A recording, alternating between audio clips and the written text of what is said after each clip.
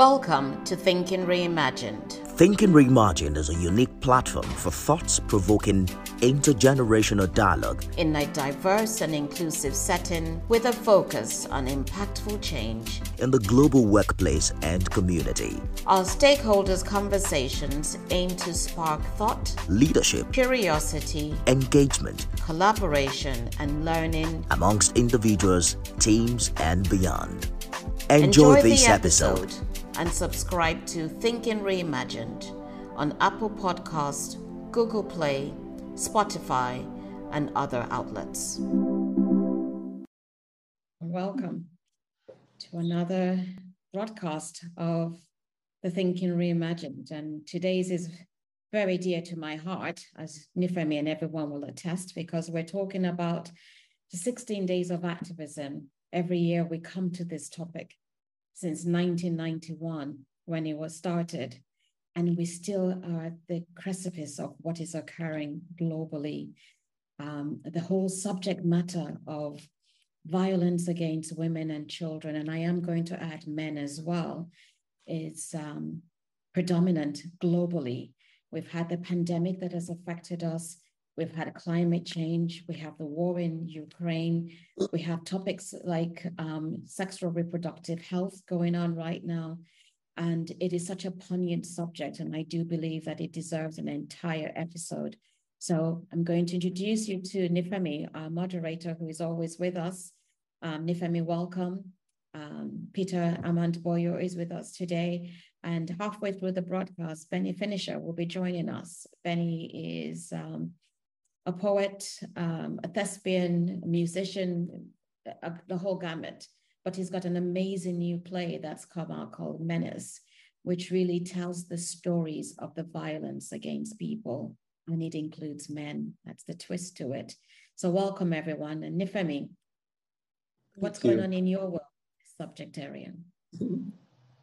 Dr. Ahmed, good to see you again. Peter Amand-Boyo, actor and filmmaker. Welcome.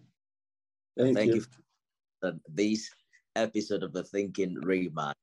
Let's begin by perhaps establishing what you have covered over the years. Dr. Amma, the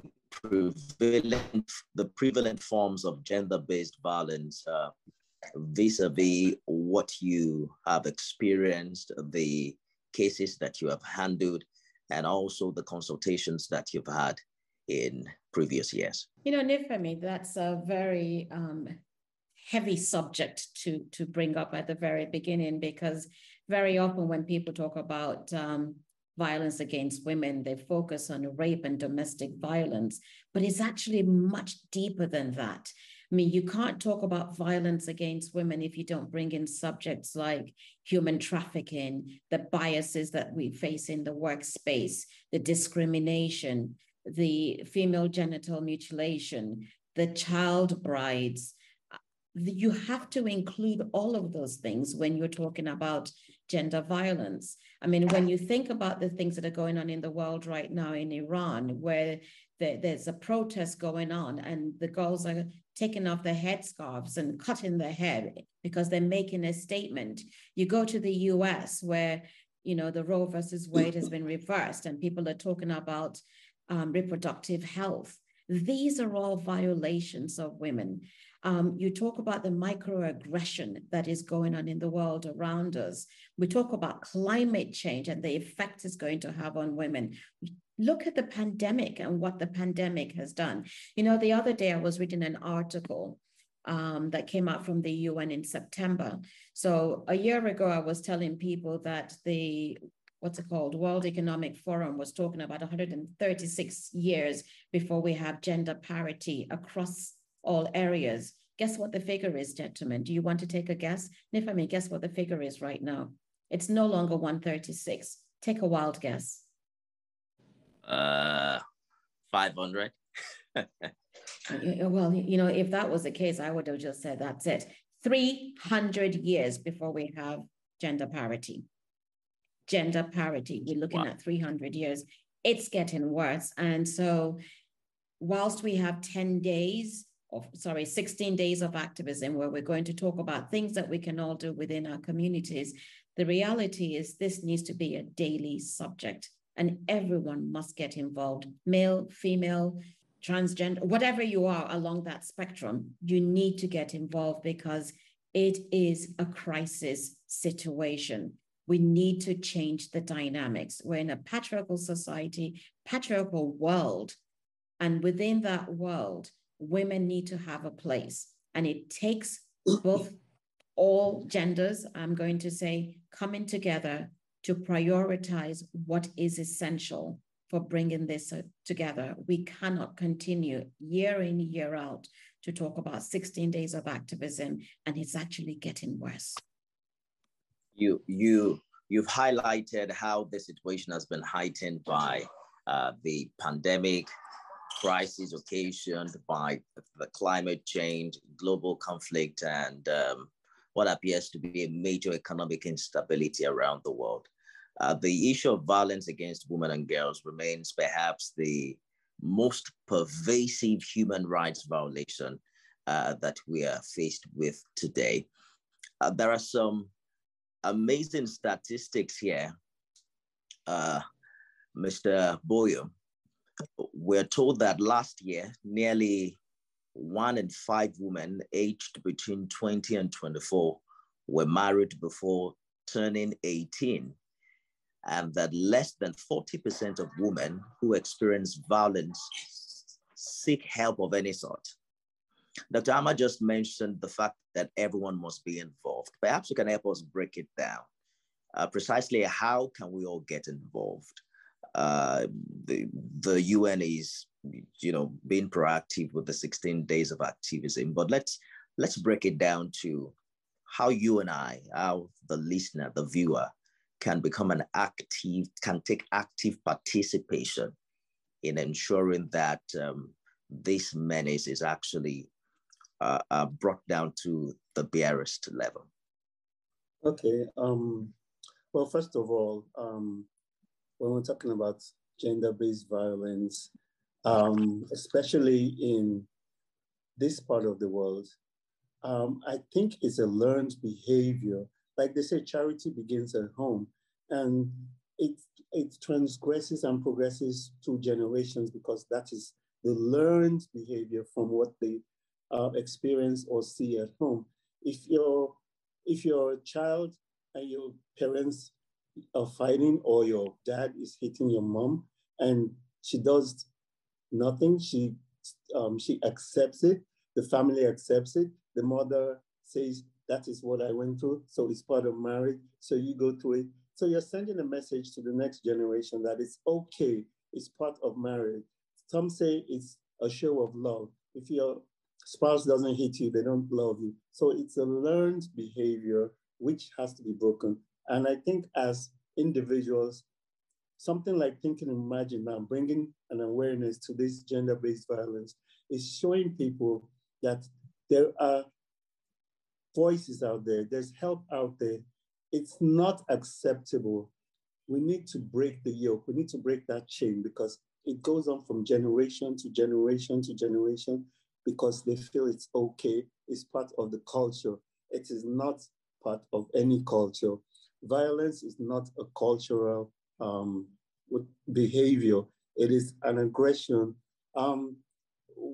Take, for instance, well, I don't want to call people's names, but there's an instance of a wife that was being abused physically, mentally, and financially. But the in-laws are saying, you have to stay in the marriage for appearances. You have to stay in the marriage because that is how marriages are. Just accept it. Just go on with it.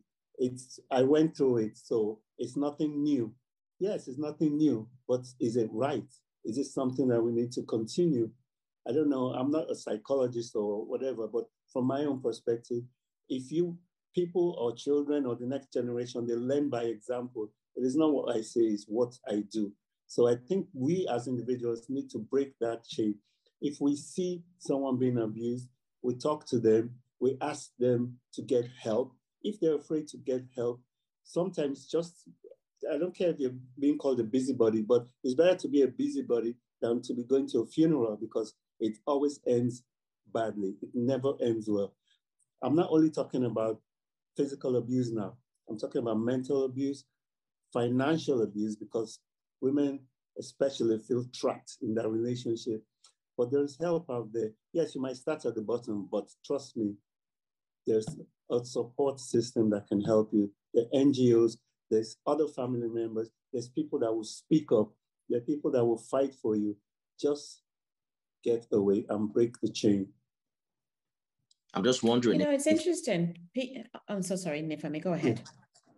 Yes, I was just saying that I'm wondering if we have a working system that provides buffers for victims in this regard. When you say move out, speak out, just do the right thing. Do we seem to have that structure, particularly in this part of the world, that makes it easy for victims to take the steps? We don't, Nifemi, you know that. We don't have a social system. You know, there's no social welfare system. It's not developed. It's part of the reason why during the pandemic, it got worse for women and girls. There is no social welfare system. You know, handing out 5,000 naira to people is not going to help when somebody's life is at stake. You stock women and their abusers, children and their abusers into houses without a way for them to get the support, the mental help, the physical help, the emotional help. There's nothing out there. That infrastructure needs to be built up. I've always said it, the infrastructures that need attention in this part of the world is education, social welfare, health. I don't care how many bridges you're building and how many houses you're putting up, but if you can't take care of the people and provide the system that the people need, then what are you creating? Anywhere else in the world, women can move out of their abusers' homes and almost immediately there will be services for them. There will be homes that they can go to. Children can be in and go off to school, and they can create some kind of normalcy in their lives to the best of their ability. The law enforcement takes it upon themselves to prosecute abusers.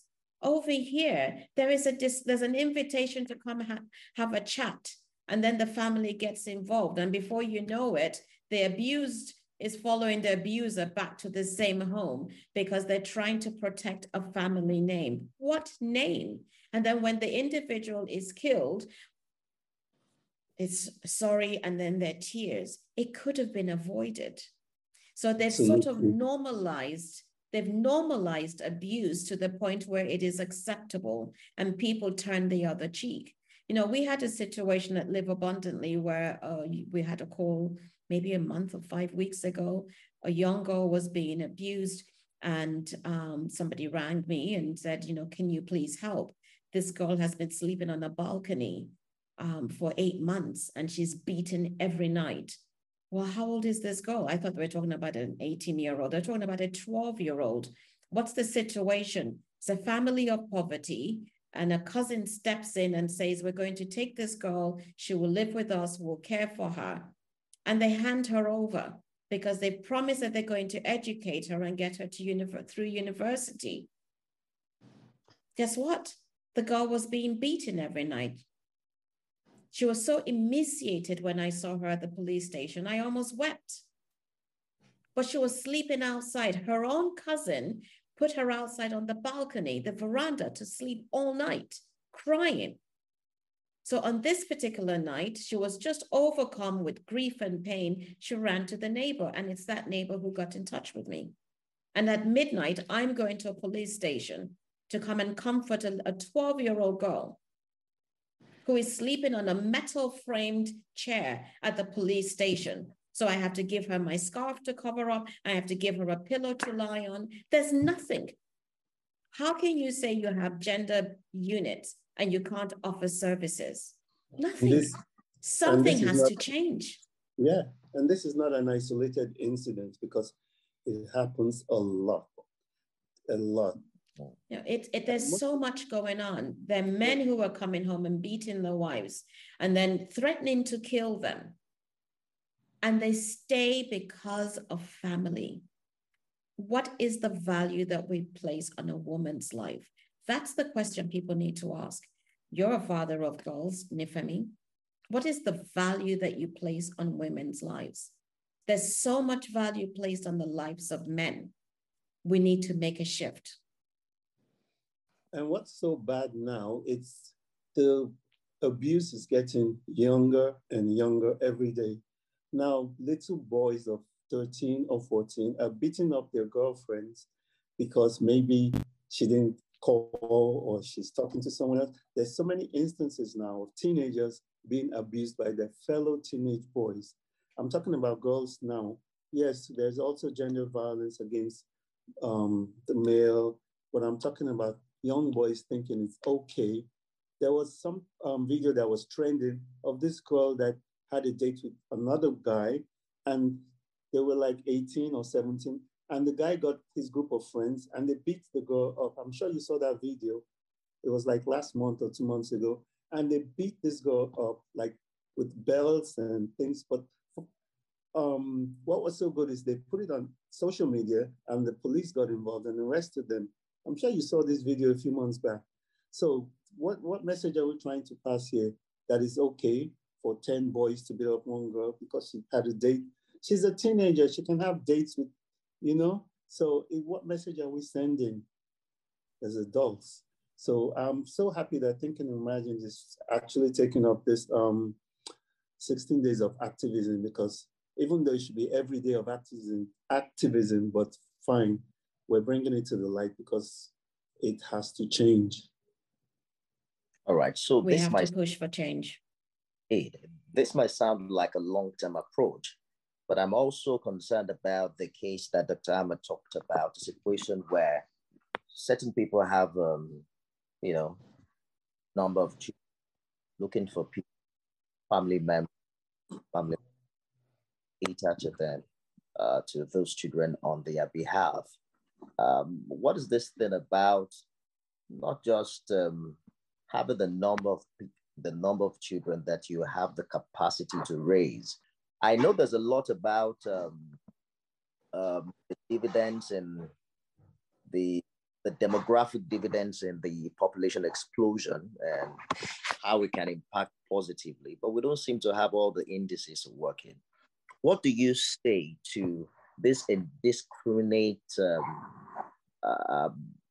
birth, childbearing that seem to have resulted in a lot of poverty in this part of the world, and that seems to have also given these children less cover and individuals to look out for them? Can I just cut in here? The incident Dr. Ahmed was talking about, however we want to sugarcoat it, it's human trafficking. And a lot of human trafficking goes on every day with our neighbors, our friends, and they don't term it as human trafficking, but that is what it is. If you take a child out of his home, they might be the poorest people on earth, and then you take the child and you promise to educate that child, and you're going to give the parents money or you're going to pay for their fees or whatever, and then you bring that child to your home and you treat the child different from your own children, and they're sleeping on the balcony and you're physically abusing them and treating them like they're below human beings. That is human trafficking. That is not being helped. That is debt bondage. You're putting that child and that family in debt bondage, which is a part of human trafficking. And it goes on so much in Nigeria. Yes, in Nigeria, it goes on a lot. They don't term it as human trafficking, but that is what it is, exactly, debt bondage. Well, Peter, you raised a very good point, and I know that this is not a data gathering culture. Actually, the entire African continent, we need to start getting data because there's so much data that's needed for change to occur. And if that data is not captured, starting with the birth of children, recording the birth of children, not faking documents when it's necessary, but actually mandating that when children are born, you record them. That way you begin to get a better idea about the population of this country, number one. Two, you begin to look at the services that are needed to support this population And 3, you now make parents, families accountable for how they raise their children.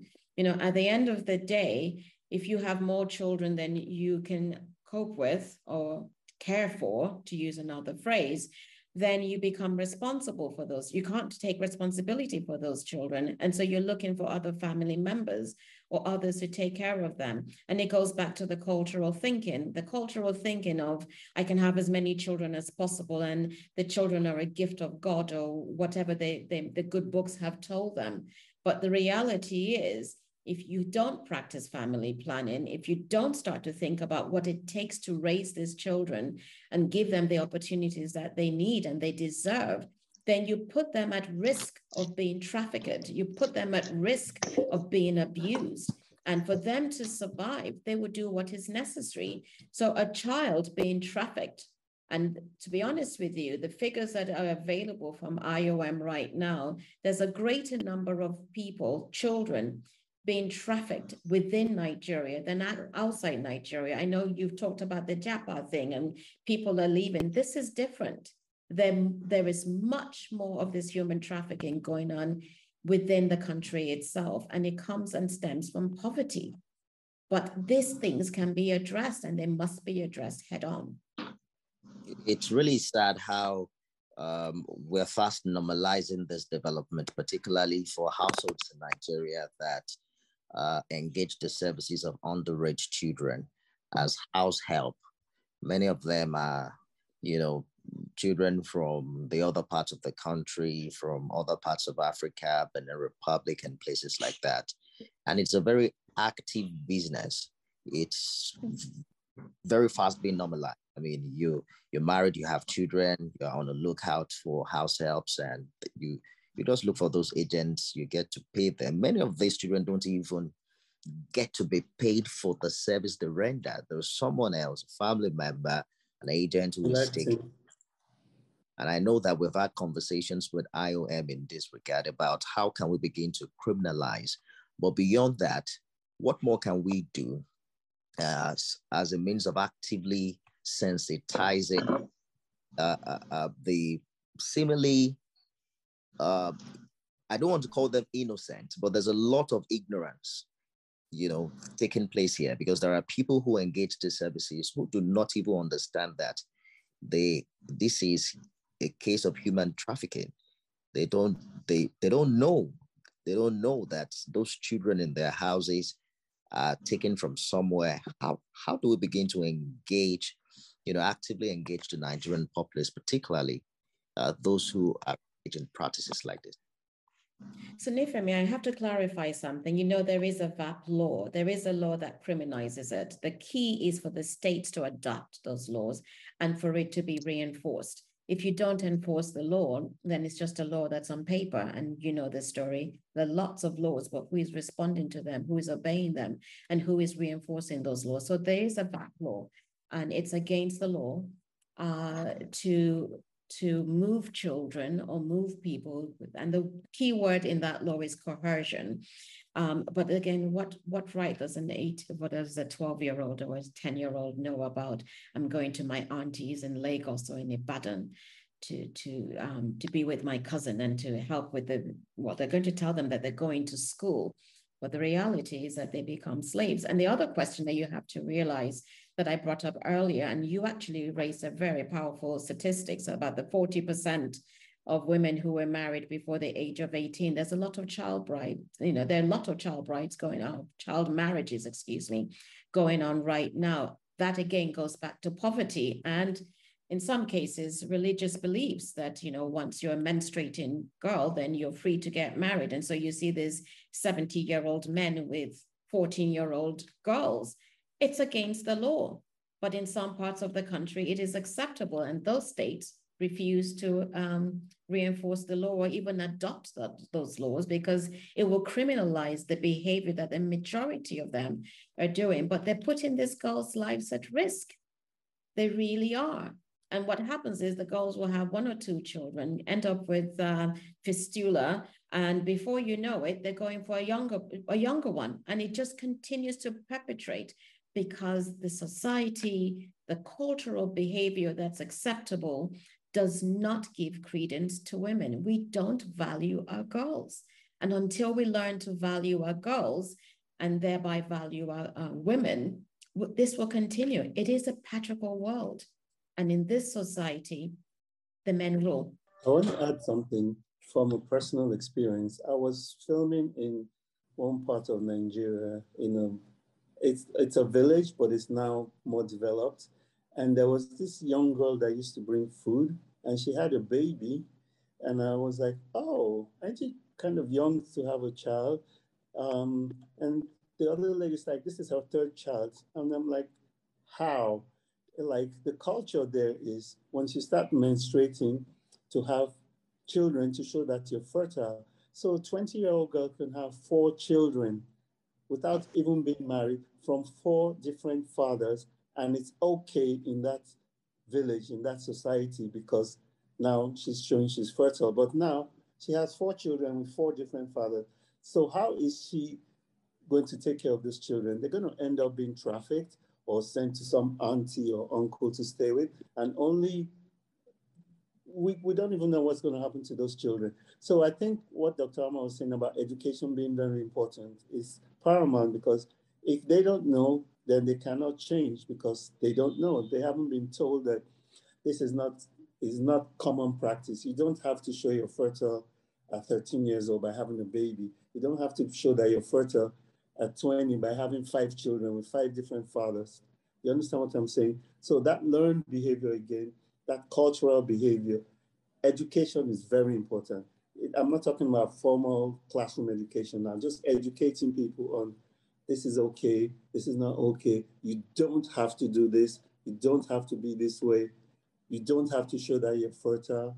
Some places you have to be pregnant before you get married. What if you don't get married? Now you have a child.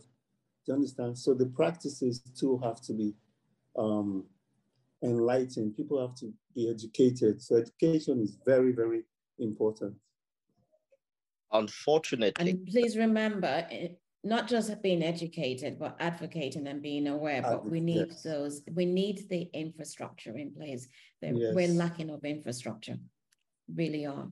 And it's worse for boys that are abused. Where do they go? Who's going to listen to them? You now have this cultural bias against boys that are abused. No one's going to believe them. So they live with shame and they're traumatized, but yet they have to be in this society. A society that says that, what do you mean she beat you up? I mean, you're a man, you're much stronger, blah, blah, blah, blah, blah. What absolute nonsense. I had a man tell me yesterday that he was beaten up by his girlfriend. Yes. But if you saw her, you would think there's a stigma that goes along with it. And we have to deal with it. There's a stigma for anyone who is physically abused.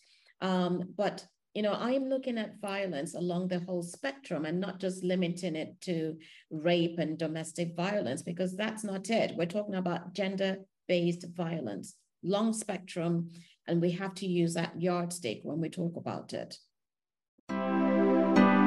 This is the Thinking Reimagined podcast, sponsored by Allied Empowerment. Allied Empowerment Consultancy offers leadership and innovation through bespoke human development solutions, brain-based leadership, and coaching. Allied Empowerment empowers business leaders, teams, and individuals to intentionally accentuate desired outcomes built on trust, curiosity, psychological safety, engagement, and communication. Allied Empowerment, thriving in a sustainable and valued manner. By the way, it looks like Benny has joined us. Hello, Benny. Thanks for joining us. Please turn on your camera because we're actually live on LinkedIn. Welcome, Benny. Remember when we did Men Don't Cry? Yeah. The stigma is there. Men don't cry. Hey, Benny, welcome. Though Thank you for having me. Yes, Benny, you're welcome. Though it's not your popular conversation, but there's evidence to show that domestic violence isn't solely a female problem. So they say 1 in 4 men have suffered from some form of physical abuse from an intimate partner. And that's why Ben is joining us. Ben is a poet and performer, and he has a show coming up titled Menace. And it's interesting to know that while we're talking about 16 days of activism, a lot of attention is turned to violence against women and girls. But I like that you're also now focusing on abuse where men are victims. So I'd like you to talk to us about, because I'm seeing on the flyer, Menace, I'm saying that this is based on actual events. Yes, so Menace was birthed out of giving voice to the hushed and the voiceless. We have a lot of people, both male and female, that have gone through or still going through domestic violence and gender-based violence, basically, not just domestic, it's physical, there's emotional, there's verbal, all kinds. And that the attention is geared towards the female more. That's not to say that it's not important to give that. Finding a balance is very important. If there is an abuse, and it doesn't have to just be particular about the gender, it should be about the problem that we are trying to solve. So I have a few people some I met, some I heard their story and decided to be their voices. And so they share their stories. Like it said, it's based on true events. Then I decided, you know what, the world needs to hear this. They need to know this is happening. And you know, when it comes to being a man, now to say I'm being abused, because firstly, being a man, you're expected to just suck it up and just be the man. Because when they say be a man now, it's synonymous to telling you strong, be firm, don't flinch, don't show emotions, men don't cry, and all that. So you see a woman, they tell the woman, be a man, and you're wondering, are you trying to say I should be another gender? Or you see the man trying to connect with his emotions, they tell the man, why are you acting like a woman? That's where the problem is. So now the play, Menace, is based on true events of men that have been abused and being abused physically, verbally, not just from their spouses. Some other ones are really connecting, fighting for, like there's one character fighting for his sister who was being abused by another man. Okay, so the focus of the play is on the root cause of this, because we keep attacking the rotten fruits, so to speak, the rotten fruits of the tree of gender-based violence, but there's a root. If you don't nib it by the roots, it keeps growing and keeps bearing fruit, and we just keep trashing the fruits and all. So now I'm trying to give the people an idea through story, because there's power in storytelling, and to let people connect and empathize and be compassionate about people and realize that this is a particular topic we need to not just jettison or touch lightly. It has to find a balance and help these men, help men that are trying to become better men. Even if they're showing their weakness, they're trying to tell you I'm human. Being human means you have a level of weakness, you have a level of strength, and you are aware of that and know how to use it well for the betterment of humanity, basically. So yeah, and the play comes up this weekend. Yeah, tomorrow, Saturday, the 26th and the 27th. That's Saturday and Sunday. It's in partnership with British Council and with Live Abundantly and Allied Empowerment. So I think that's that about it. And it's well researched. It's not just trying to praise the man or say you need to pity the man. No, it's just the truth. Because I often say, which is one of the the phrases that project is attached to. So there are three sides to a story. The told, the untold, and the truth. Because oftentimes you hear the told, how exactly one knows the truth? And it's sometimes unfortunate when maybe a victim dies, we don't get to hear the whole story. So we don't have to wait till one dies before we start making changes. So do something about it. And Dr. Amma said something earlier before I was outside the camera. She mentioned there are laws, but the question is, are they being enforced? Are people really taking it into cognizance that, okay, these laws are not just there to fill books. They're not just there to say, oh, there is a society, there is a nation, there is a community that's, we just have to write something for. But people by these laws, are they being enforced? Just something has to be done. And if it takes one or two to perpetrate violence, so you know, it has been the many cultures that project such men as weak. So look at you, and then you tell me you're doing a play from experience or from lived experience. I'm wondering, I mean, the average man is wondering, really, the woman has beaten you before. You have been abused before. How come? Is it that you're not man enough? You mean you can't defend as a man? And that really has been the narrative.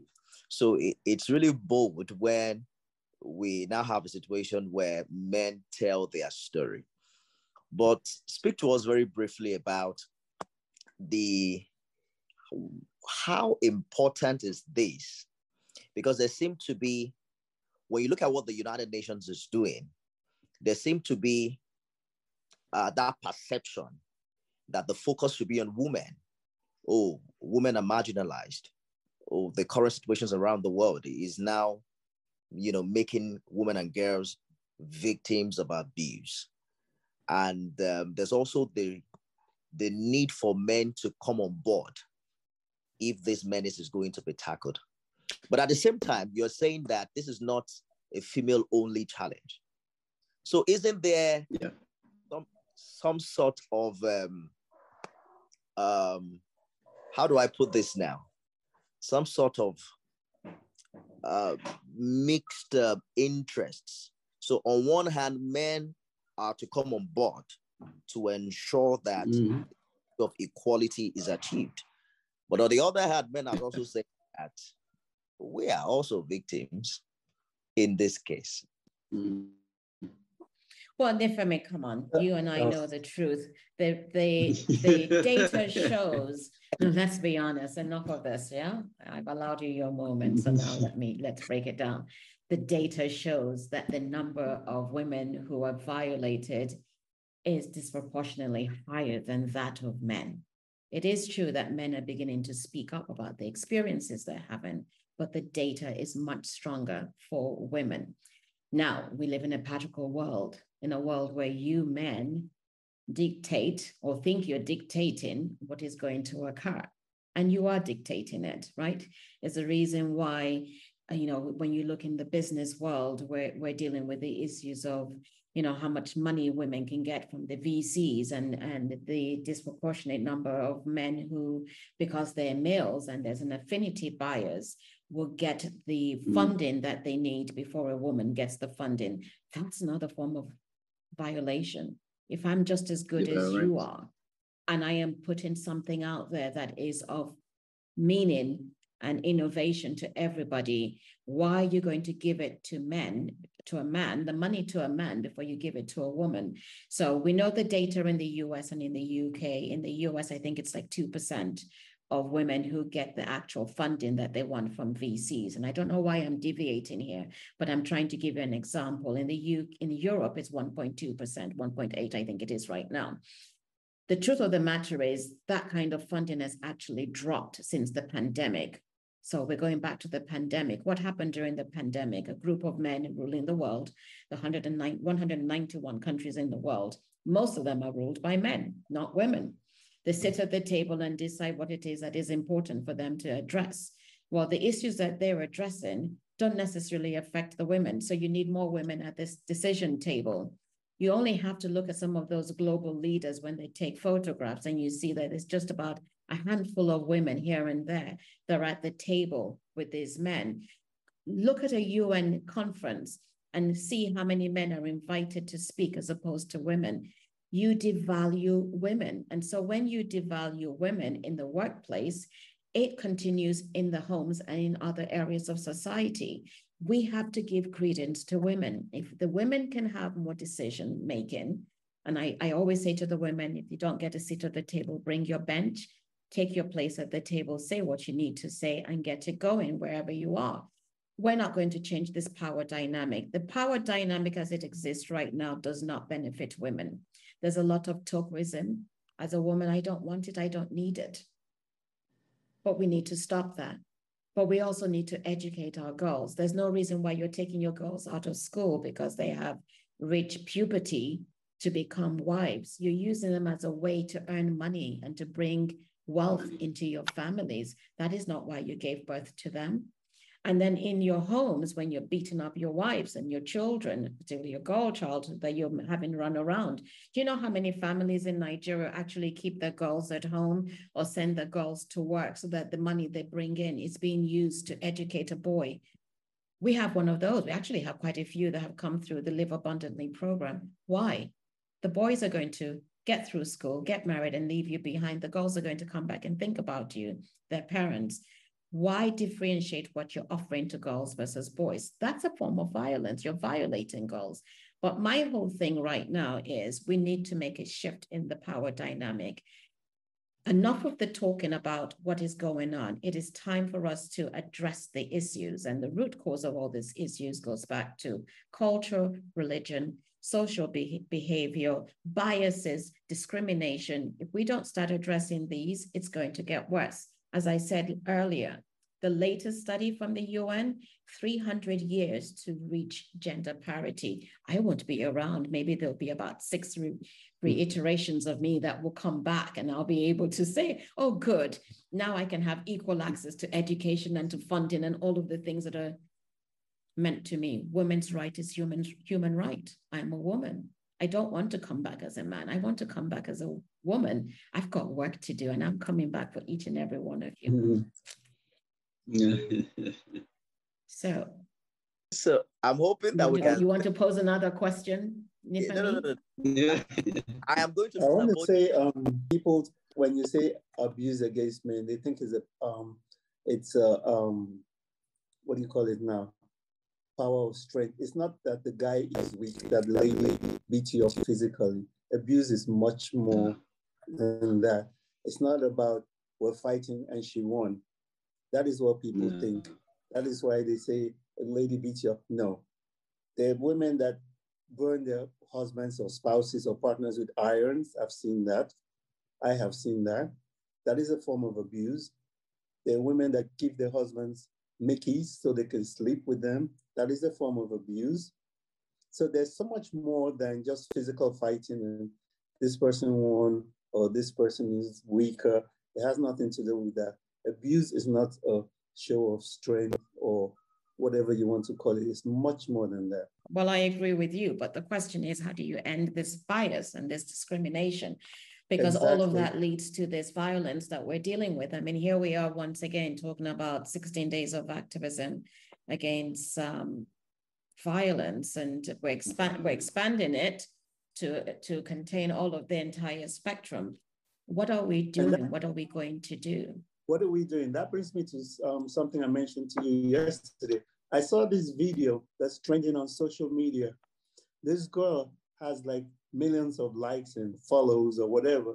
And she posted, if a guy rapes a girl and then apologizes and then gives her 1 million, would she report him or not? She said she would take the 1 million and then ask him for a second round.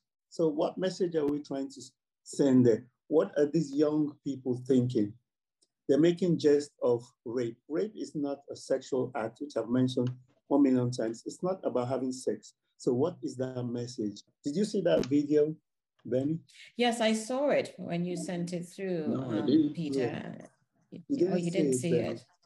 It's no, my mouth was just dropping. I'm still speechless because has that girl ever seen a rape victim before? You know, when it comes to social media, did you hear what I said before? Yes, I saw the video as well. You saw the video. Oh, okay. My jaw just dropped. I'm like, and there's more videos like that going around. Yeah. So are we glamorizing rape now? Not necessarily. Young people, when it comes to social media, they feel that freedom of speech and freedom to just go crazy on social media just for people. Go woke. Yeah, that's the word. You think you're woke by saying stuff on social media, and while some other people take everything said on social media very serious, so you don't even know who you are, who it's affecting, because whatever it is on social media affects everyone, positively or negatively. So when you have people make jokes about things that actually people are dealing with, that are things very traumatic for them, just crazy. Because then the question, like Dr. Ahmed said, is how do we fix this? Do we still shut down social media so that people don't do this? No, it's still the human. It's the people. Where is it coming from? Societal influence, peer influence, things, the media, because the media has a part to play. Because if the media keeps projecting certain things, it engineers people's way of thinking, which is why they say, okay, we use the media. If you really want to fix people, the media has a big part to play, because what people see often and what people connect with actually re-engineers their mind. So if you keep saying people make jokes and say them it's a skit and they say it's just comedy, there's certain things that you shouldn't joke about. If it's serious, people need healing. Joke about suicide, joke about people getting abused and all that. It's just sad, and you see people comment, people even laugh, and people give excuses. Exactly. It's but bad. What's so sorry I interrupted. What's so funny about it? No. I checked the likes, and I checked the likes of other videos like that, and they were like in hundreds of thousands and millions. And then I checked the likes about human trafficking and they're like 50 and likes. What is that telling us? It's not a lovely matter. Yeah, the media has a part of it, but we ourselves, I mean, not me, because, well, I viewed it, so I guess I'm one of the millions. But I'm saying it's a society, you're right, it's a society. So we have a responsibility too to speak up. Absolutely. Instead of commenting and sharing and laughing and adding to it. Now, I wish I had... Because if you ask me... Go ahead. I wish I hadn't said it, because now I'm part of the numbers that's increasing. But I saw it, not because I wanted to, but because it popped up as an explore. So... and because there you go. Ask me the question, okay, why did I choose to do this topical play that could have done something else, make people laugh? And I'm like, we all have we all have what's it called now? We all have our parts to play. So if you everyone's to be happy, and we need to have conversations too. It's not just about gliding over the truth and making it look like the problem is not there, which is typical. Sorry, not sorry to say. At the end of the day, we realize we're not really tackling this. We just want to go by and be merry and be happy, like nothing is happening. But this thing keeps happening until it eats everyone up, and it's difficult to fix. So if we don't start, it starts with me, it starts with you, it grows that way. Because the person that liked that video, it started with one person. The person that viewed it started with one person, then it keeps increasing. It's like you see a video now, out of curiosity, guess what? if I go on social media to start looking for the video, I add to the number. So what if, out of curiosity, I just tell myself, no, I'm not going to see it because I don't want to increase it. Because once you increase the number, the algorithm may know what happens with social media. It keeps popping because we have That's why it popped views. on mine as an explore. Exactly. So we have to really take actions and not just think about it, but actually do. That's it, basically, which is what Menace is about. I am doing.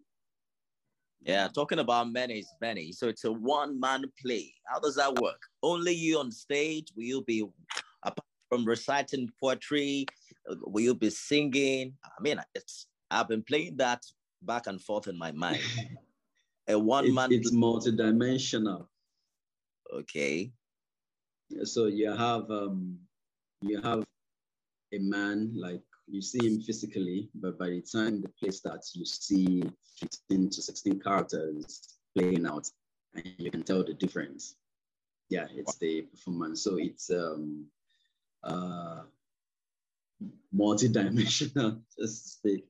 So you see me, I'm being an old man, I'm being the little boy, I'm being the lady, I'm being the police, I'm being all that. So it's just beautiful. And it's storytelling with poetry, drama, and a little bit of comedy in it. So yeah, you cry, you laugh, you get upset, but at the end of the day, we don't hear the truth we're running from. So, how long is the play? 90 minutes. 90 minutes. Looking forward to it. I don't know. I must say, I saw the first, and Benny is so believable that he just gets transformed into these different characters that you don't even realize is the same human being that's playing them. So I recommend everyone go see this, because I tell you, you think they're different people and it's just one human. But when you're there, you think you're watching different people. Looking forward. If you think you've seen him before, trust me, you have to wait till tomorrow. So, Mr. Highly recommended. That's what he's saying. Thank you. All right, we have to go now. Dr. Ama, I'm glad that this 16 days of activism is not only focused on gender violence, violence against women and girls. I think we're now talking about gender-based violence, which captures everyone, whether you are in the majority or minority. But I'd like to have your final comment on this particular conversation before we go. Okay. We'll return to Dr. Ama while hopefully she fixes that. Can I have your final comments, Mr. Boyo and Benny, on this one? Okay. Well, I think every day should be gender violence-based activism, but let us try to be aware, create awareness, and be conscious of what we're doing and what we're teaching the next generation, because like I said, they learn by example, not only by our words. So it is something that should be brought to the forefront because it happens every day. All forms of gender-based violence, not only physical, mental, but like was mentioned in the podcast today, there's so many forms of gender-based violence. And the more aware and conscious we are, the more we get to know about it. And we hope that people will make changes. Like Mr. Peter said, it shouldn't just be, advice. It should just be particular period, just concentrate on gender-based violence. If it's something that we keep having a conversation every day, every time. Yeah, I think she's back. So if we keep having the conversation consistently, that you wake up, it's not only when we are crossing into a new month, you say happy new month, you should say happy new day every day. So the same way we should have activism every single day, talk about it till even the truth, like, this is drowning us, and we'll find a way to fix it. So it shouldn't be a one-off, it should be consistent, it shouldn't be Christmas. It should be an everyday. Okay. I agree with you. All right. I think that we're having issues with Benny's network.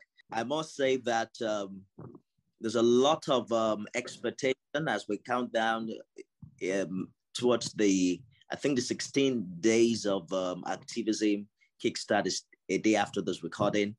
And Dr. Ama mentioned the Qatar issue earlier. Campaigners are now calling on FIFA and other football associations to show some solidarity, and also the Mondial to amplify the voices of Iranian women who are leading national protests following the death of Amini, the 22-year-old Amini, while she was detained in police custody after she was arrested for not wearing the correct hijab. So there is so much expectation as to perhaps there will be a tipping point, something drastic that will make people change their mind, particularly when you consider a situation where there seem to be a lot of reactions. I mean, a situation where countries around the world are now considering laws and policies that will foster the identity and all of these things that we're talking about to cater to women and also defeat the issue of gender-based violence. Dr. Ama, if you're there, I will take your final comments now. I think I've had to move completely, but hopefully you can hear me. Am I audible? Yes, you're audible now. My final comment, I think, is one that I will always stand by. It is time for us to take action. It is time for us to change the power dynamics. It's time for us to value the girls and the women in our lives, actually for us to value each other. Those are my final words. Really and truly, this can be addressed by putting the proper infrastructure in place. In the places where there is an infrastructure that supports those who are being violated and getting their lives together with mental, emotional support, financial, getting on with their lives, it does make a difference. But if you don't have those kinds of systems in place, then you deal with situations where girls are violated, they get pregnant, and the option is you marry them or you go to prison. That's not an option as far as I'm concerned. No, that's not an option. Or your girls get to a certain age and then you think that they become the pawn for making your lives richer. That is not an option. So we have to value each other. We have to take steps to make sure that people are living lives where they can thrive and live to their fullest potential without being violated in any way possible. The level of violation in this world is too much, whether it's microaggressive, discriminatory, biases, physical, emotional, financial, it's too much. It's time for change. And we have to come together and unite and deal with it. Thank you. We must value each other. Well, one thing is certain, that the issue of violence against women and girls is prevented. And you and I can begin to play active roles in making this a reality. Dr. Ama, thank you for joining us in this episode. But the finisher, looking forward to see your much talked about performance on Sunday. And Peter Aman-Boyo, thank you so much for your contribution on this episode. I'm Nifemi Oguntoye. It's goodbye, everyone. This has been a Thinking Reimagined podcast. The executive producer is Dr. Ama, co-producer Peter Aman-Boyo, and it is moderated by Nifemi Oguntoye. The podcast is edited by Nelkan and supervised by Dun Sokwa. Thinking Reimagined emphasizes the importance of transformational conversations which have as their aim the bringing about of the rich diversity of thoughts and, most importantly, powerful and applicable effective solutions and change. The views, opinions, and contributions of the panelists are exclusively theirs and do not reflect the opinions of Thinking Reimagined producers or personnel. Thank you for listening, and we hope you have enjoyed this episode.